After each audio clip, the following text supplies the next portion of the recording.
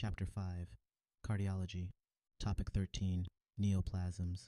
Today we are turning our focus to cardiac tumors, with special emphasis on myxoma, rhabdomyoma, and metastatic tumors.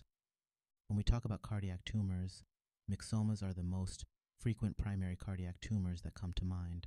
These benign growths have a gelatinous consistency and are most commonly located in the left atrial appendage. Now, the signs and symptoms of myxomas can be a bit tricky since they are nonspecific.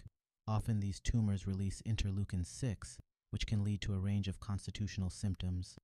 Patients may present with fever, malaise, weight loss, weakness, and even Raynaud's phenomenon.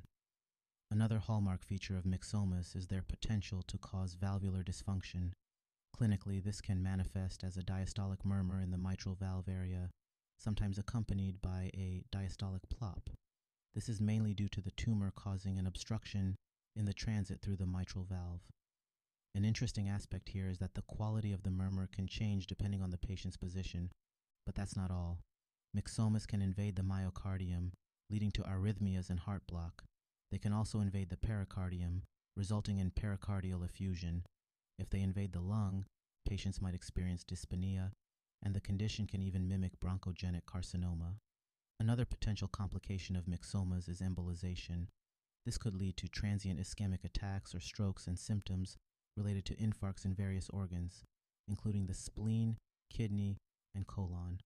For diagnostics, the visualization of the tumor on transthoracic echocardiography, TTE, or transesophageal echocardiography, TE, is crucial. The primary management approach for myxomas is surgical resection.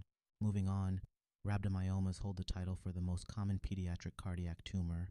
Notably, there's a strong association between rhabdomyomas and tuberous sclerosis. The good news here is that most cases of rhabdomyoma spontaneously regress. However, if a patient is symptomatic, particularly with symptoms like arrhythmias or outflow obstruction, surgical resection may be necessary.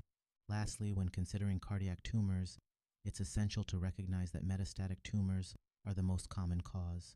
These tumors often originate from primary sites like melanoma, lung, breast, esophageal and renal cancers, or even leukemia and lymphoma.